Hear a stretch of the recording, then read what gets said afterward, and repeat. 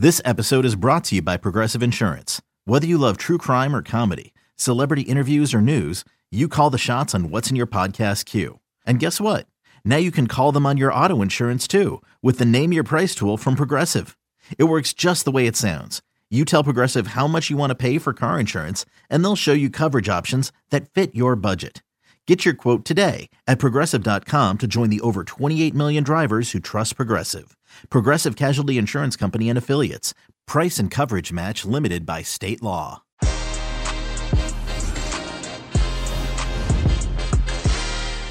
Hey everybody, welcome to Que Golazo. It's our Wednesday preview. We have a lot of matches: Premier League, Copa del Rey, Copa Italia. We have Jimmy Conrad with all your betting lines and much, much more with tips, and James Bench as well to give us some analysis. We also discuss, of course, what's going on in Marseille as things go from bad to worse. Que Golazo begins right now.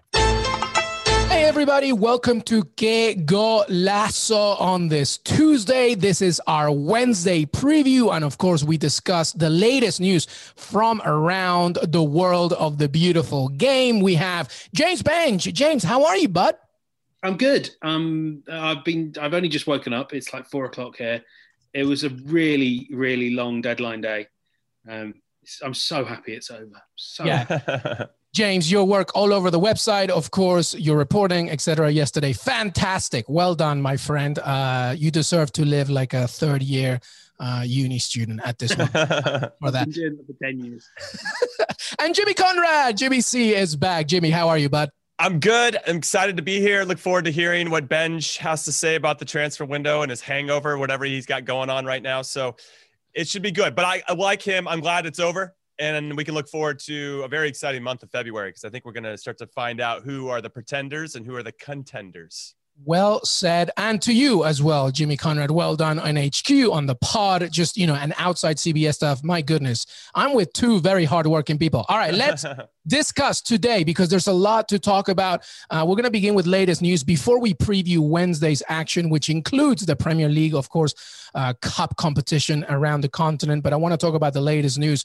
We're going to hit on Marseille, everybody. A lot going on in Marseille. But before we do that, obviously, if you listen to the pod, you know that Jimmy Conrad and yours truly gave you a winners and losers yesterday from deadline day, the January transfer window. And because James Bench is here, I wanted to just get his thoughts. James Bench, from January transfer window leading up to the very end, who can you give me? Just give me some thoughts. Just people, teams, clubs, perhaps even players that you thought won during this window, and maybe some that you didn't think did so well. I mean, I guess no one, for me, few teams have really moved the needle, and that's not a great surprise because there just wasn't the liquidity in the market to do business. I think Liverpool, I guess just by default, in that they could have ended January with literally zero fit centre-backs and have two, have done pretty good work. The deal for Kabak, now it's worth saying, Kabak is a guy they wanted to sign even before Van Dijk and even before Gomez went down. And they've paid £1.5 million to loan him, and then they have an option to buy him. He's, diving into some of his statistics. He is brilliant. Great long passing out to the left flank. Andy Robertson's going to enjoy playing with him. Because obviously, I talk about Arsenal a lot, club I've covered. Seems to be a lot of hype about them paying people to go away. I'm not entirely sold on it being brilliant business. Equally, obviously, they sent some youngsters out on loan. That was a really exhausting part of yesterday, the Ainsley Maitland-Niles, the Reece Nelson drama. I have doubts about whether either of those players are going to environments that are conducive for developing at Arsenal for certain, and even for just increasing their value. I don't particularly see how Ainsley Maitland-Niles almost certainly getting relegated with West Brom is going to help make him a better player. Going to Newcastle is always a risky business when Steve Bruce is in charge. So I think Arsenal, there's been a little bit more hype than was necessary. Obviously, the rest of the big six, have they done anything at all? I thought Chelsea were probably actually did quite well just to keep the squad, give Tuchel time to look at everyone, not loan out someone like Billy Gilmore. So yeah, Liverpool team I liked out of the big six. Bit underwhelmed actually by Arsenal the more I think about it. Yeah, no, it's fair to say. I think some of the sentiments that Jimmy and I echoed. I will jump in really quick just to speak about Maitland-Niles and Joe Willock going to their respective teams that are bad. There is something to be said about getting valuable playing minutes, and also to go to situations where it's kind of crappy. You know, you're going to get tougher. You're going to play in a system, and you might even appreciate when you go back to Arsenal how much better you have it when you go there. You know, so there's a lot of, I don't know, subtle value, I think, to these opportunities for these players. And then, you know, it also could work against them. They might not play well for these clubs, and that could be a mark again. There's a bit of a risk, I think, for both the player and the club. But I do think there's a lot of value there just to find out what these players are actually made of when they get out of their comfort zone. Yeah, no, it's fair to be said. I think one of the biggest. Just to play devil's advocate. No, I think both points are valid. On one hand, you could say, why would he go to a club like James said, where even though he'll get his minutes, it's vastly different from advancing as a player. But to your point, Jimmy, this is a player that's probably trying to shine the light to Gareth Southgate and England's squad and see what he can do. It won't happen, but I agree. But I think as a player, it's probably very important for him to get minutes, albeit to the club where he's going. But all right, that's it. That's what we. I just wanted some color from James Benge as we close down the transfer window. All right, the second part of our latest news before we get into our preview, we have to talk about Marseille, everybody. Marseille, absolutely insane. Go to cbssports.com. Jonathan Johnson, obviously all over this. He'll join us later this week to even talk more because they face this weekend. Obviously, there's a midweek game they have, but this weekend, Le Classique against PSG. That should be very interesting. So much going on. And I'll just give you a quick recap. And obviously, James can add some context. And of course, Jimmy Conrad will add some very much needed color to this team that he very much supports. At the latest, Villas-Boas offered his resignation earlier on Tuesday. It's been accepted by the club, and actually the club has suspended, Villas-Boas as of late, and which usually follows a sacking from that moment. But before that, before the games and before the tactics, before the losses this past weekend, certain members of the fan base broke into the club's training center amid protests against the president, Jacques-Henri Ayrault.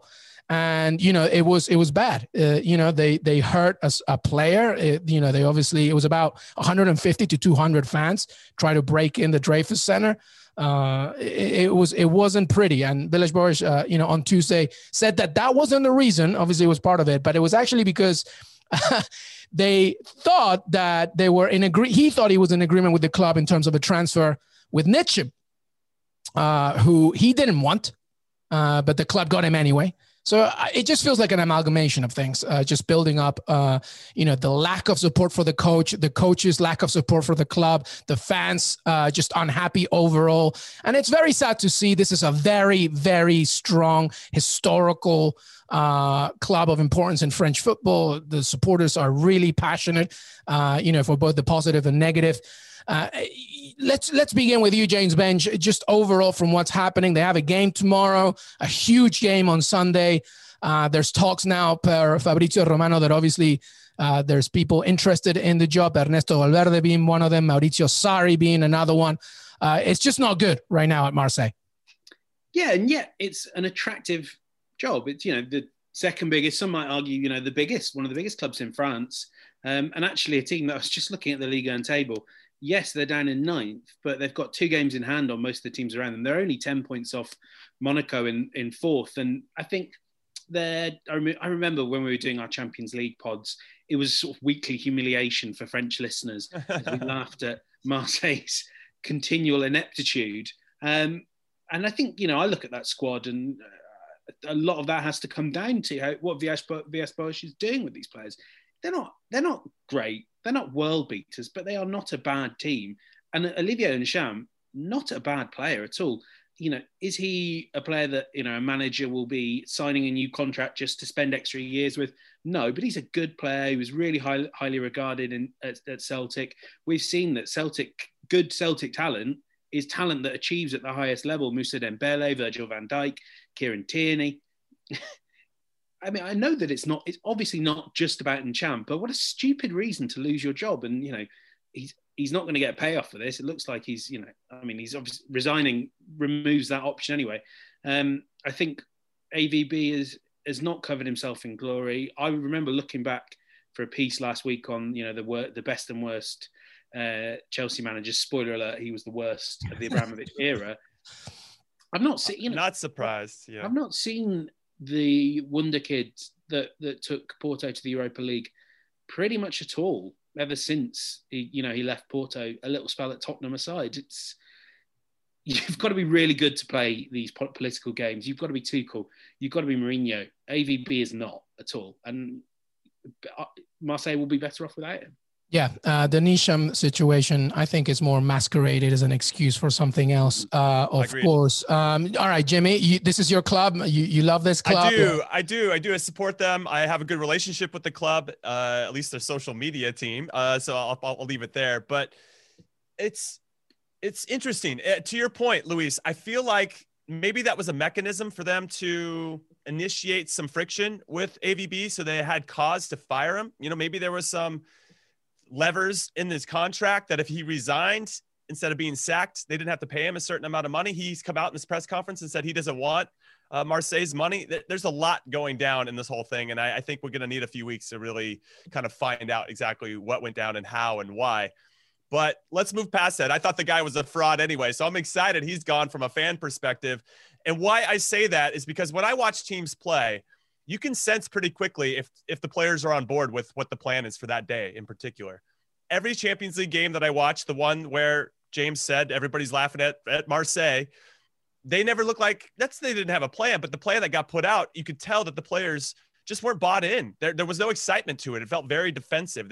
And they have some incredibly good attacking players. So to put handcuffs on those guys and not let them be themselves felt very frustrating. I was frustrated for the players, and it showed. And they scored 1 goal in the run of play, I think, out of 6 group stage games, which is ridiculous. So they were doing okay domestically, so he was holding on. And then he's now dropped, 4 straight games in all competitions, and the fans are pissed off, and they're going to come. I mean, you have to be for a mob of 150 to 200 fans to come mob your training center. You got to be playing pretty bad, right? And there's got to be stuff going on within the team, and the players are frustrated, and things are just leaking out in a way where things aren't going well for a mob to show up at your training center. So I don't approve of that, obviously, to intimidate and to have violence to try to get the players to play better. Probably not the way to go.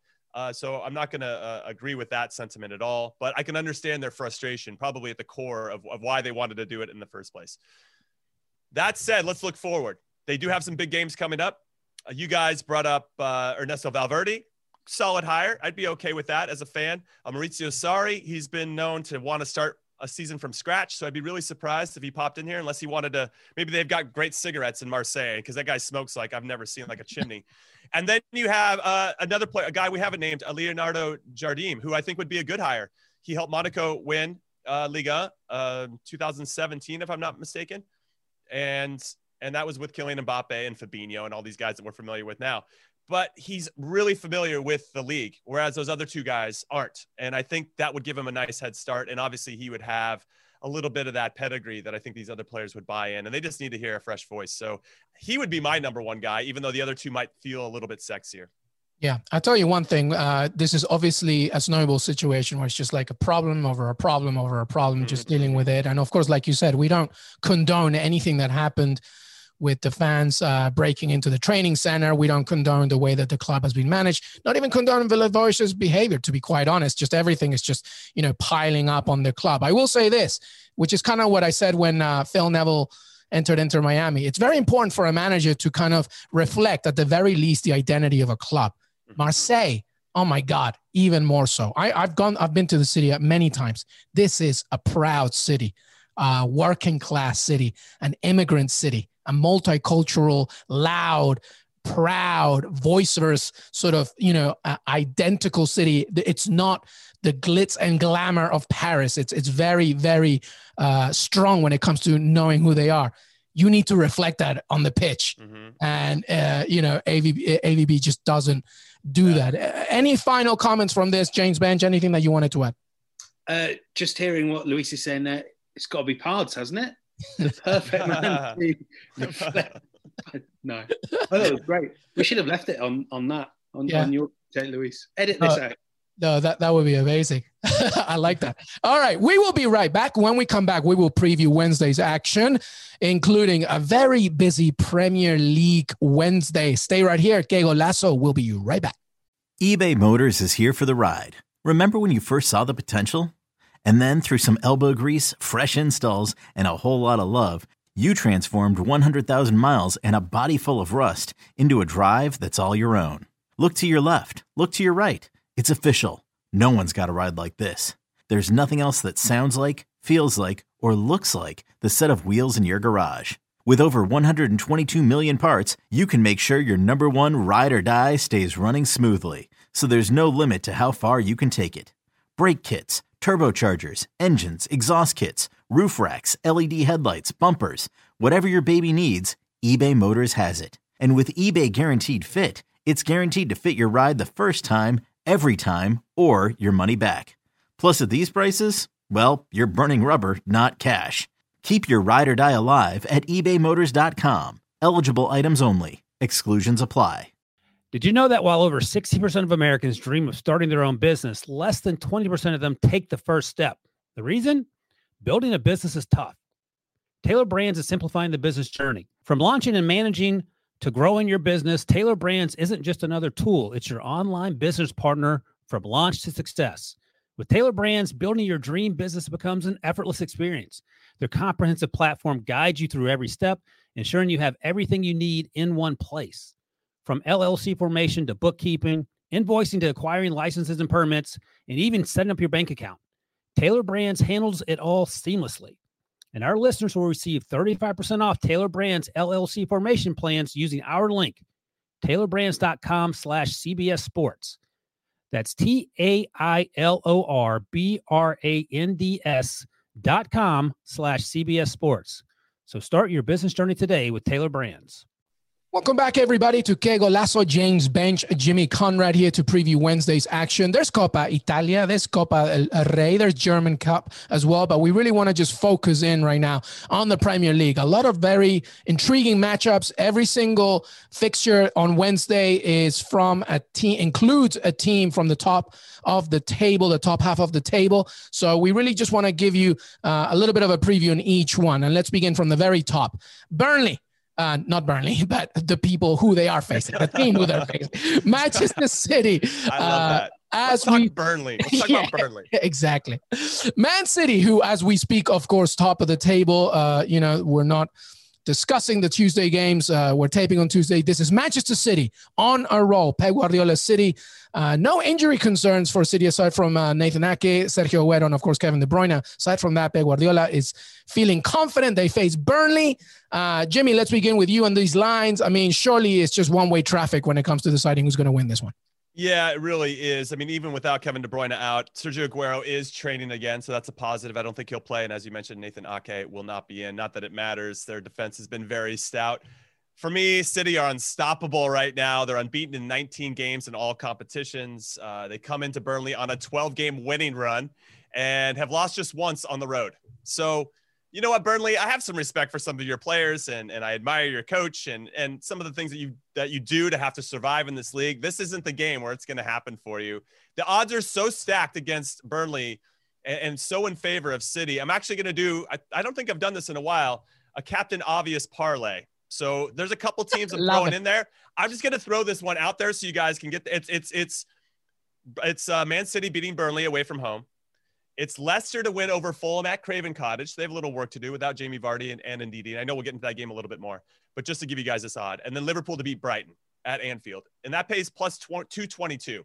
So you got to bet 100 to win $222, $10 to win 20, whatever you guys want. But I put all those in. Those are the Captain Obvious ones. All three of those teams are better on paper. They have the better players.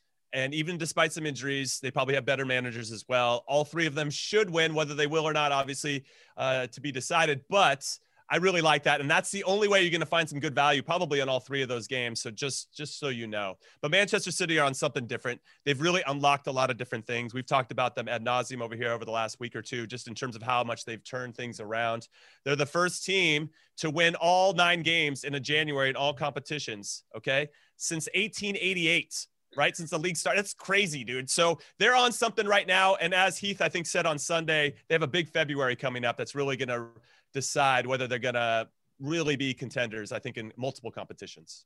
Yeah, including this Sunday, of course, when they face Liverpool. James, Jimmy, myself, Heath, we've talked a lot about this, about Man City on the way, we think, to winning this Premier League title. How do you see this? And obviously the game against Burnley. Well, I remember for previewing Sunday's game for Burnley against Chelsea, I tried to be really clever. Not really good idea. And said, oh, it's a great game for Burnley, this, against the possession team. They can soak up pressure. That didn't work. I think Burnley had one shot.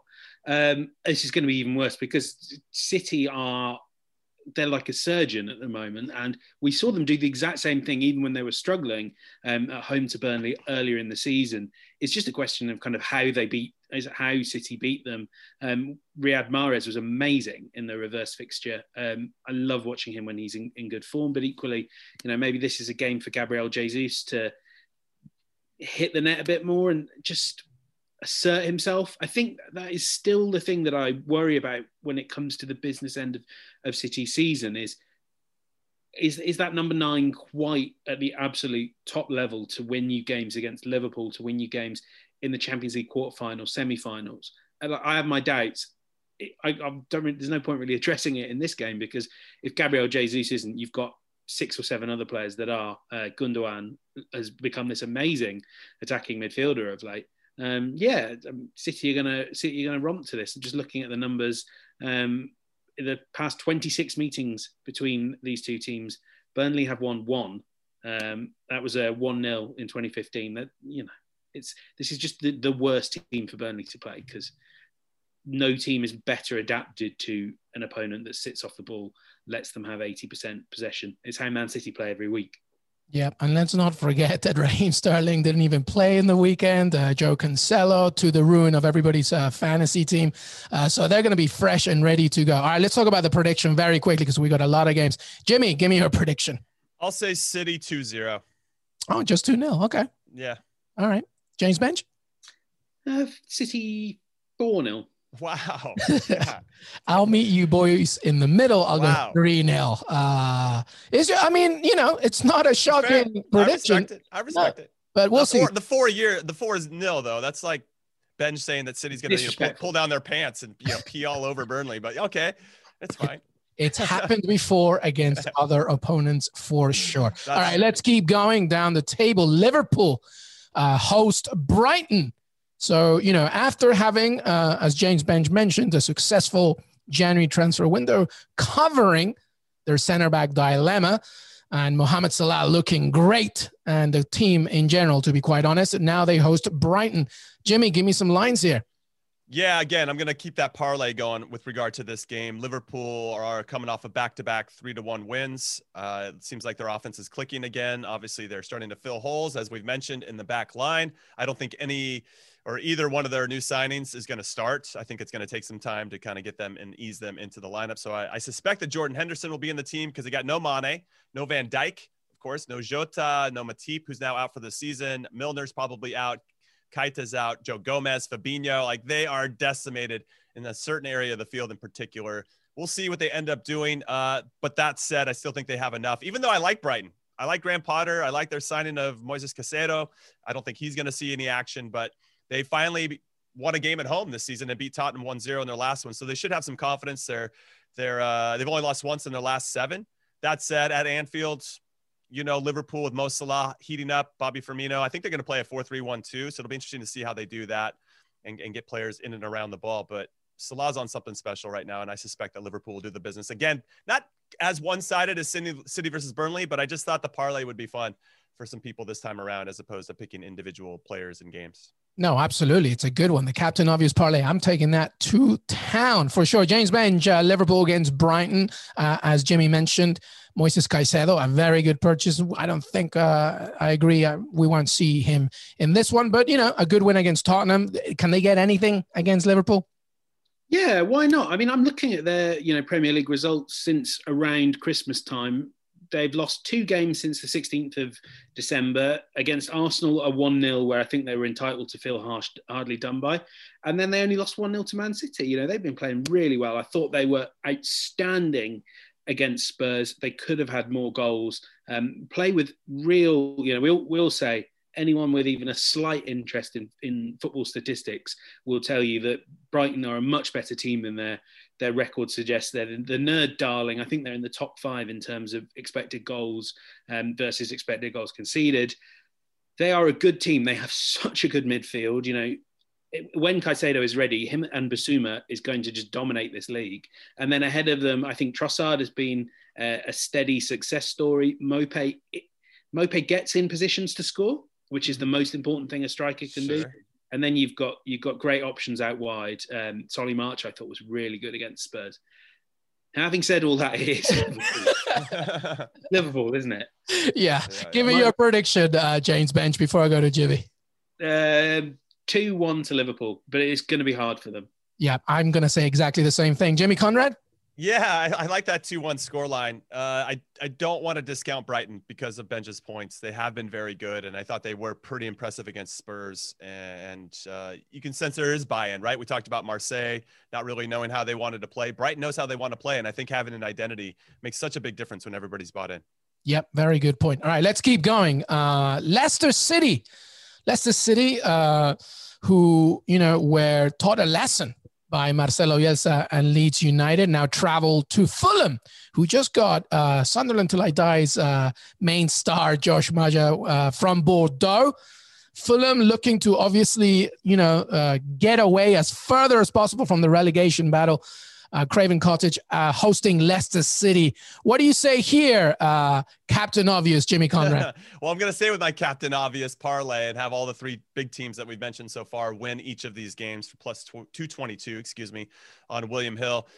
What's interesting about Fulham is that they have only lost 3 times in their last 10 games, but the other 7 games were draws. So they haven't actually won in their last 10 games either, which I find fascinating. But also a hat tip to Scott Parker for kind of tightening things up in the back and giving the team a little bit better team shape. And I think that's kept them competitive. Well, I don't know. Competitive is kind of a loose term here. They've stayed in games. I don't know how much they're generating so much going the other way, but they're hanging around, and that's probably the most you can ask for a team that's in the relegation zone. Leicester, though, to your point, Luis, didn't look particularly good. Got exposed by Leeds, who can do that on occasion. I will say, though, that Fulham have 2 wins this season, and one of those wins was a 3-0 thumping of Leicester. I get the sense that Leicester will be looking for revenge. I think that they were embarrassed probably by that result, and I think they'll be looking for a result themselves in this one, and I think they will win. However, without Wilfred Ndidi in the middle of the field, he makes such a big difference when he's not there. Jamie Vardy, obviously, and all of his goals. So Ayoze Perez, Iheanacho, both of these guys need to step up and really help James Maddison and Harvey Barnes, who have been very good and consistent lately, to really do that. But then, again, they got to tighten things up in the back, and I think they will. They're still the second best team away from home in the Premier League. And I think if they really want to, let's be honest, right? If Leicester really want to be in the top 4, you got to beat Fulham. There's just you can't be considered a top 4 team if you lose to Fulham twice in one season. You know what I'm saying? So that's kind of how I see it. And I assume that Brendan Rodgers will be kind of using the same type of narrative to motivate his troops. Yep. No, well said. And I think you said, was it you that said that you don't see Leicester City ending in the top 4 by the end of the season? Nah, not anymore. Yeah. Interesting. All right, James Benge. Fulham, I'm keeping my eyes on. I feel like this is such a good game for Harvey Barnes. I feel like he could take over here. But, Fulham, like Jimmy said, has been very resilient as of late. What do you see here? It's so anti what we associate with Fulham. They came up as a ball playing, they were the darlings of the Championship, played beautiful football. And this season, they've just refused to touch the ball, which I think is super interesting, because you then have a team in Leicester who also really would rather not have the football. So I think it may just stay in the centre circle. Just go, no, you first. Like when there's a FIFA glitch and like nobody can get to the ball. Yeah, exactly. So if you look at the games where they've had a lot of possession, you have that Fulham game that they lost, a loss against West Ham as well, draws with Palace, Everton. If Leicester have the ball, they don't play as comfortably. We know what they're about. They're about hitting Vardy with fast breaks. They're about Barnes and Maddison on the flanks and that energy. Fulham will not let them play like that. Fulham will just will sit deep, will not open up space for the counter. So I think this is going to be really hard for Leicester. There just isn't that little creative spark. There's neither the player to pick up the through ball from the edge of the box, nor kind of Maddison aside the player to play it. I'm really looking forward to watching James Justin. I've made it a habit to focus on him whenever he plays. Spoke to Christian Fuchs about this last week as well. He's just in awe at this guy that whatever position he's playing in, he plays centre back and a back three, and he's still bombing on. He's great, and he could be the sort of player that, if he adds to the attack, gets forward in the final third at late notice, takes up different positions, he could test Fulham in a different way. He scores really good goals as well. That's what they need. They need something a bit different, a bit out of the ordinary if they're going to win against Fulham. And like Jim was saying, if they don't start grinding out these wins, someone's going to catch them in that top four race. I'm certain of it. Yeah, no, good point. All right, give me your prediction here, Jimmy Conrad. I know that you have a Leicester win, right? I do. I actually think it'll be tight. I'm going to say 1-0 to Leicester. Yeah, I'm going to agree with that 1-0 as well. I think it's going to be very tight. James Bench? I'm going to go 1-1. I think Fulham always draw. That's true. That's a nice trend of theirs. There you go. All right. 2 more games here in the Premier League for Wednesday. Aston Villa against West Ham. Villa with a very hard-fought victory against Southampton. Face West Ham, who I think came back to reality after losing to Liverpool. Villa at home to West Ham. Jimmy, give me some lines here. Well, this is a good one. I think both of these teams, or I know that both of these teams are now probably harboring unexpected hopes of getting into Europe. I think West Ham in particular, well, I guess Aston Villa too. Like, wow, look at where we are halfway through the season. We got a chance at this. So they both need a win in this one. And if Villa win, that would move them above West Ham on goal difference in the table with 2 games in hand, which obviously would be very good for them. If West Ham win, they would move 6 points clear of Villa. And I think they would be looking to do that too. And I think that West Ham are quietly very good. I think Villa have already come out and splashed themselves and announced that they're going to be a pretty good team this season. Both of these teams should have healthy lineups. Both of these managers don't like to change things. So I think we'll see a lot of the same players that have been playing over the last few weeks. The reverse fixture of this, if you guys remember, at the end of November 30th. I don't know why I do remember this. Yeah. West Ham somehow pulled out a 2-1 win despite Villa dominating with 66% possession, 3 times as many shots on goal. And then Villa had that Ollie Watkins goal that got called back for offside. A little questionable on that one. I actually like Villa to do the business here. I like Ollie Watkins to redeem himself and to score in this one. So I like Ollie Watkins to score. Villa to win 1-0, 2-0, or 2-1. It's got to be those specific 3-1 score, or those score lines, those 3 score lines at plus 650. I like that a lot because I think it's going to happen. From your mouth to God's ears, Jimmy Conrad. All right, James Bench. Aston Villa, West Ham, as Jimmy said, both clubs doing very well. And you make a good point there, Jimmy. I think that there's no shock here. Villa's playing well. This is a good season for Villa. And West Ham, actually, we kind of, I definitely did. Woke up one day, I was like, oh my God, West Ham are in the top 5. That's crazy. What do you make here, James Bench? I always wax lyrical about Villa, and I don't want to give you a big head, Luis. No, you do. So, you do. Even before we met, you were talking big. That's right. I really like West Ham as well. I think it's a real, for one thing, I just know their best 11, 1 to 11. I think that's such a great attribute to have. It makes me really interested as well how someone like Lingard will fit in when he comes in. But for me, it's a bit of a throwback to how the Premier League used to be. They're a great team at pumping the ball wide, getting crosses into the box, and having some outstanding players at just heading, which no one seems to be great at anymore except 2 players, Mikhail Antonio and Thomas Souček, who he's amazing. My player of the season. I can't find my stats anymore, but I believe the last time I checked this, he has scored more goals since he arrived in the Premier League than Kevin De Bruyne, than Anthony Martial, than Roberto Firmino, than Mason Greenwood. Pick a player other than Antonio and Harry Kane, pretty much. Thomas Souček scores more goals than them. Defensive midfielder. But that also translates to the other end. There's such solidity. Neither of these teams are going to give away stupid goals. So I'm looking forward to the sort of grace and elan of Jack Grealish against the sort of thumping ferocity of Antonio and Souček. It's going to be a great game either way. It's going to be it's a bit old-fashioned. It's a bit 90s Premier League. I love it. Yeah, no, I completely agree. I'm very excited to see Jesse Lingard, to see some minutes from him. And of course, Morgan Sanson, the midfielder from Marseille, maybe getting some minutes. He won't start. I think Dean Smith is very strict on the starting lineup. But all right, give me predictions, Jimmy Conrad. You said 3-1, right? Sorry. I had 3 score lines. Three score lines, my fault. Yeah, so I had Ollie Watkins scoring. Either 1-0, 2-0, 2-1. Villa would need to win for the plus 650.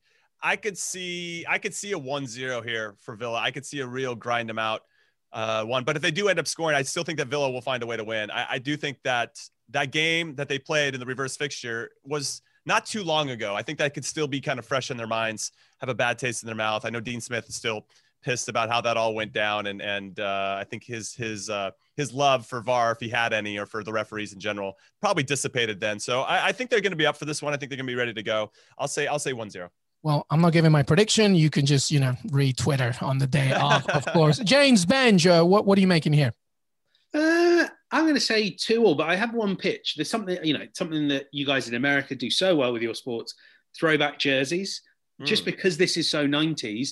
I need Aston Villa in the white one they had with like stripes with Muller. Mostly it's about the sponsor. Muller on the sponsorship logo. Yep. West Ham with the pony, or Dr. Martin. No, Doc Martens, wasn't it? Doc Martens. Doc Martens one. That's what I want. I want throwback jerseys for this game because it's just you want our Paul Merson era. That's what you want. Oh yeah. Oh, there you go. Oh, beautiful. Love it. All right, let's finish off the Premier League with Leeds United. A tremendous performance against Leicester City. Even without Jamie Vardy, I thought Leeds were very good. Against Everton, Carlo Ancelotti looking for some redemption as well. This should be a very good game as well. Bielsa against Ancelotti. What do you think, Jimmy? Lines here? Yeah, I almost had Leeds in my parlay just because of how well they've been playing. They beat Newcastle and then they beat Leicester. And I was like, man, these guys are on it and confidence matters. But then I went and looked at the whole schedule for them throughout the whole season. They haven't won 3 straight games all year. And now they're on the precipice of doing it. I don't know if they will. Everton have to be embarrassed that they got slapped around by Newcastle. Come on, boys. You can't lose to Newcastle, especially at home. That's terrible. And then you throw into the fact that Leeds are actually worse at home. Or actually they have more losses at home than they do wins. So there's really no intimidation factor traveling to go play Leeds at their home stadium. But they don't draw anybody either. They've got 9 wins, 2 draws for the season, and 9 losses. I do like the draw, crazily enough. I do think their confidence, if Bamford plays, he's got a little bit of a knock. I think he will. He's been a revelation here, especially over the last few weeks. But over the whole course of the season, I throw him his name in the hat for one of the players of the season, along with Souček. But I will say that I'm feeling a 1-1, and the draw is actually the best value, plus 260. So that's what I'm kind of leaning towards at the moment. Yeah, I'm going with a draw too, but I'm going with a high scoring draw. I think it's going to be 2-2. I feel like there's going to be goals back and forth here. Ancelotti and co will be mad about the loss to Newcastle. They'll want to score, but equally, they're pretty vulnerable. And Leeds United, as you mentioned, not as great as home as they are away. James Benge, give me your thoughts on this one. Leeds United against Everton. Yeah, I'm leaning towards Leeds, even though they're a really silly football team. There's no consistency there. As Jimmy says, they're clearly a team that's kind of, at this level, they're better suited to counter-attacking on the road. But quietly, Everton have, even though the results have been all right, especially just before Christmas, it all feels a little bit off the boil. Dominic Calvert-Lewin's not scoring as many as he was. I think he's on 1 in 9. Richarlison's on something like 2 in 12. And without that, you're relying on James for moments of brilliance, which have been kind of fleeting at best of late. Obviously, he's been injured. And it's still not quite there. I'm intrigued as to whether Josh King is ready to kind of play any role at all. I think he's a really solid Premier League striker who takes the chances that come his way. And Everton need that. At the moment, they're just not scoring, and you need to be a good scorer. If you're a good attacking team against Leeds, you've got a good chance because their defence is incredibly inviting. But I feel like, Leeds don't have a huge amount to fear from this Everton attack, and they can give it a go. They can have fun. And when this Leeds team are on the front foot, they're really hard to stop, whoever you've got in defence. And Everton's defence is not its strong point. Yeah, it's really funny what Ancelotti said about Joshua King. Like, it was kind of like a backhanded compliment. He was like, "We didn't bring him here for goals."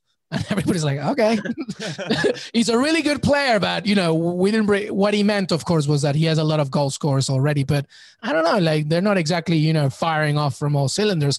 I mean, DCL was great at the beginning of the season. He's cooled off a little bit, so he will definitely help. Did you give me your final score prediction, James Bench?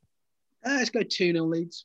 2-0 Leeds. And by the way, if they do that. Clean sheet as well. Wow. Yeah, if they win, that is 1 point behind Everton, I believe, in the Premier League, which is, Everton, I think, have a game in hand or 2 games in hand, but that would be very intriguing indeed. I mean, that's kind of remarkable. Remember, this is Leeds' return to the Premier League this season with Marcelo Bielsa. All right, one more break. When we come back, we'll give you those cup matches across the continent, including Granada against Barcelona and Napoli against Atalanta. Stay right here because Que Golazo will be right back. Welcome back, everybody, to Que Golazo. James Bench and Jimmy Conrad. We're now just going to give you a brief preview of what else is going on around the continent. Jimmy Conrad, we got Coppa Italia, Copa del Rey, the German Cup. What do we have here? I'm sad you didn't pronounce it. It's the DFB Pokal. It's like the craziest, most awesome cup name ever. You know why? Because I sometimes add an L before the K and I end up saying Pokal. All right, DFB Pokal. There you go. Pokal. So I think the big storyline for that is that Bayern Munich's out. Holstein Kiel beat them in the last round, and that means that it's wide open for all these other teams, especially the ones that don't win this competition very often. So Borussia Dortmund obviously has a chance here. I like Bayer Leverkusen a lot. They're taking on teams that they should beat, but you never know how it's going to go. Borussia Mönchengladbach taking on Stuttgart, Leipzig taking on Bochum. I mean, all the top teams should win, and then we'll kind of see how it plays out and how the draw goes if they face each other, and that allows a smaller team to push through. I have a relationship. I know the people that run Holstein Kiel, so I'm hoping for them to continue their run. They're taking on Darmstadt, and hopefully they can parlay their energy from the Bayern game to push on. So that was just kind of I have no lines there, no games particular to watch, but I'll keep my eye on all of that. I'll go to Coppa Italia first. The first leg of the Coppa Italia semifinals. I mean, the final four is sick. Napoli's taking on Atalanta, which will happen Wednesday, and then today will be Juve versus Inter Milan. The fun part is these are two-legged affairs here in the semis, so we have a lot of good games to look forward to over the next couple of weeks. Napoli sits sixth in the table in Serie A, and they are 9 points off the top. And Atalanta, they lead them by 1 point in the table. What I found interesting, I want to get you guys' thoughts on this before we go to La Liga and Copa del Rey. Koulibaly came out and said, now he's been with Napoli for much longer, I think, than most people anticipated. It seems like he's always on the tip of people's tongues that he's going to make a move, and he never does. He's claiming that this current Napoli team are one of the best in which he's ever played for. And I find that interesting. This team currently sits in sixth, but they do score a bunch of goals and win, very similar to Leeds. I'm going to use this as almost as a comparison. When they're on the front foot, Napoli just bang them in, and they are excellent. Right now, Dries Mertens, unfortunately, 33-year-old Belgium, is out with an ankle injury, but they've got other guys that can step up. But they're taking on another team in Atalanta who also bang in the goals. Unfortunately, dropped their league game against Lazio on the weekend, but previously had beat them in the Coppa Italia. So there's a lot of goals here, and earlier this season, Napoli beat Atalanta 4-1. So I'm kind of curious at this. I think in leg one, because the game is Napoli, they're the reigning title holders, right? They're going to try to regain the title. I see them going for it a little bit more than maybe Atalanta will. I like a 2-1 here. And so I'll say Napoli to win, both teams to score, plus 280, because I just think there's going to be some urgency. Just so you guys know, Napoli have scored 27 goals in 10 league games at home this season. That is ridiculous. That's the most.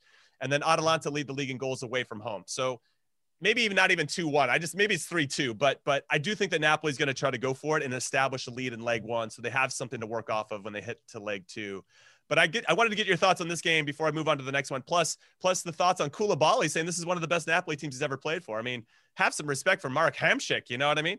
Well, I was just going to listen. Koulibaly's doing that. You watch Modern Family? Koulibaly's doing the Phil Dunphy right here. He's trying to just cheerlead you, just tell you you're amazing, you're awesome. There's no doubt there's talent in this squad, but come on. Are you serious? Come on, especially his first few years there. He had some ridiculous players. Yeah. I agree with you. I think it's going to be a high-scoring game. Just because of all the stats that you just said, I can go with a 3-2 here. I don't know exactly who will win this one, but a 3-2 is what I see. James Benge, what do you see in this one? From the neutral, a very entertaining game for sure. It's going to be really entertaining. I'm still really angry about Koulibaly forgetting his own history. I know. 2015-16, this is a team where he was, they had him at the back, Reina behind him, one of the best midfield threes of recent years with Jorginho, Alan, and Hamšík, and then tremendous Mertens, Higuain, Insigne. I'm looking at this now. So much talent in that team. Oh, I'm fuming. Yeah. He's doing the Phil Dunphy. I tell you, he's trying to just cheerlead you and make you feel good, even though it's not true. But I mean, always a good day when you get to watch Chucky Lozano in action, and that's it. And those guys. But no, they're not. So someone said that Harry Redknapp said that the players around Gareth Bale at the moment are not fit to lace his boots. And that's why that stuck in my head. This team's not fit to lace the boots of the great Napoli teams of sort of the middle of the last decade. Oh, Harry. What do you make in this score there, James Benge? Napoli, Atalanta. What do you think is going to happen? I've got no idea. 2-2? 2-2. Yeah. Well, everybody can agree that everybody agrees there's goals in this one for sure. Yeah, absolutely. All right, Jimmy. All right, let's go to Spain then. Let's talk a little Granada, Barcelona. It's the quarterfinals of the Copa del Rey. What I found interesting is that despite all the turmoil that's surrounding Barcelona and Leo Messi and his contract being out there in the public and everything else, they've only lost once in all competitions since losing to Juventus in the last match day of the Champions League group stages in early December. And that was the final of the Spanish Super Cup when they gave up 2 leads, by the way. They were up 1-0 and then 2-1 to lose to Athletic. So they're in pretty good form, quietly kind of in pretty good form, because all you really talk about with all the gossip, everything surrounding their issues off the field. But on the field, they've started to figure it out. And obviously, we've seen Messi have a bit of an uptick since the calendar changed to 2021. I suspect that Barcelona will beat Granada again. They're not in great form. They currently beat some teams that they should beat to get to this point in the Copa del Rey. They sit 8th in the table, but they're only 3 points away from a spot in the Europa League. However, they've only won once in their last 6. And this includes getting smacked around by Barcelona 4-0 at Granada's home stadium, which is where this game is going to be. So this was 3 weeks ago. I don't see it changing too much. But I did want to talk about Barcelona a little bit, obviously, because of all the things that are going around and surrounding the team. I like Messi to score from outside the box. This is a fun exotic for you guys. He just scored a banging free kick against Athletic this past weekend. If you guys feeling it, I'm going to go with it again, plus 500 on that, which I like, because he's going to get free kick opportunities. I think when you play against Barcelona, you have to foul those types of attacking players as soon as possible when they get in and around your box. And that's why I think they get so many free kicks. And obviously they have one of the best in the world that knows how to bury them. So I'll take those odds, plus 500. I also would consider the Jimmy special here, Messi to score, Barcelona to win, and both teams to score plus 300. It's hard to find good positive numbers around Messi, but I like that one a lot because I think he will hit the back of the net. I think Barcelona will win. And I'll throw a flyer, and then Roberto Soldado will score for Granada or something and relive the glory days, if you guys think he ever had glory days. So that's kind of what I'm thinking now with regard to this game. But I suspect that Barcelona are also probably very similar to the DFB Pokal with Real Madrid out of the competition. It's just another opportunity for Barcelona to one up their biggest rivals. Yeah, no, that's a really good point, because now that Real Madrid is out, Ronald Koeman can say, well, listen, let's get a trophy. Atletico Madrid looks like they're on their way of winning the La Liga. So even though all hope is not lost, our Copa del Rey seems a little bit more intriguing. I wonder how much of a rotation he will do here. Probably not much, we'll see what happens. But I like that Messi from outside the box. I mean, you always got to count on that, right? Why not? He'll score or whatever. James Benge, how do you see this one? Barcelona visiting Granada. Well, Messi had better start scoring from outside the box. I've just seen how much he's getting paid. Yeah, no joke. It's part of the contract, right? Come on. Earn your keep. Yeah, I mean, I really like Granada. One of the first people I interviewed on this job was Jesus Vallejo, so a bit of a warm place in my heart for Granada, and I don't think they'll make it easy. When they want to lock down in defence, they're very capable of doing that. But yeah, I mean, Messi's rolling, and it doesn't really matter what supporting cast you put around him. It sounds like it'll be a bit of a rotated one, but you just get, as long as the players are capable of getting the ball to Messi, Barcelona will be fine. Yeah. No, I was going to add really quick.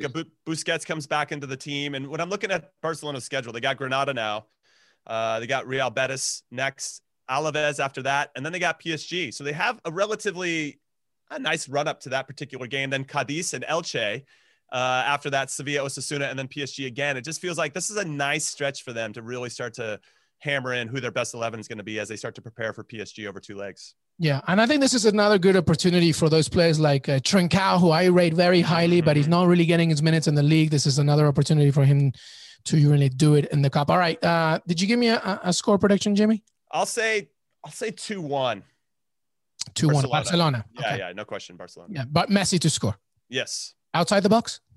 That would be amazing. You'll hit both of them. If Messi scores from outside the box and both teams score and Barcelona win, you're going to hit both of the bets I mentioned. So yeah, ooh, that's baby. what I'll go with. I like it. James Bench, what's your final score prediction here? Yeah, I'll go 3-1 Barcelona. Messi to score outside the box twice. Oh, what a hero. He's quite Thanks, good Bench. at football. He is. That is a bonus in his contract, I think. I wonder what the bonus was for scoring a free kick with a player running back to help the keeper, even though that would be amazing. I'm going to go with 2-1. Granada is a very resilient team. They're very tough to break up, but I think Barcelona will win this. All right. That was our episode. What a great episode. Any awesome. Final thoughts from both of you? Let's begin with you, Jimmy Conrad. No, I think I talked enough and I want to go lay down for a while. I'll see you guys tomorrow. James Bench? Yeah, I'm very tired and also quite hungover. I had a few celebratory beers at 1:00 when I got off CBS HQ. Really God, feeling you're it. just like a third-year uni student right now.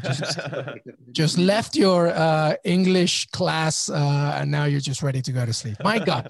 Final thoughts from both of them, and they just want to leave. That's what you have. That's what I go lay down. I didn't say leave. I said lay down.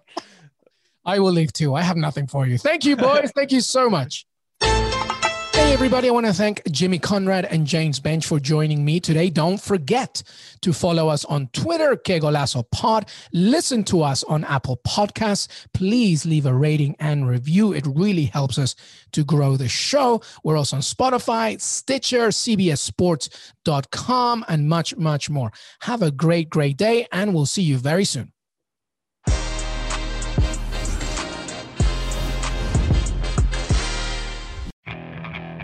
Okay, picture this. It's Friday afternoon when a thought hits you. I can waste another weekend doing the same old whatever, or I can conquer it. I can hop into my all-new Hyundai Santa Fe and hit the road. Any road. The steeper, the better. Because my all-new Santa Fe is available with H-Track all-wheel drive, so I can hit the trail without a worry in the world. Heck, with 3 rows and best-in-class rear cargo space, I can pack the whole family in with all our gear.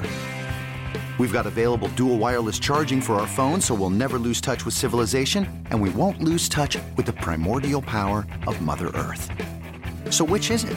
Waste the weekend or do something a little more epic? And conquer it in the all-new Hyundai Santa Fe.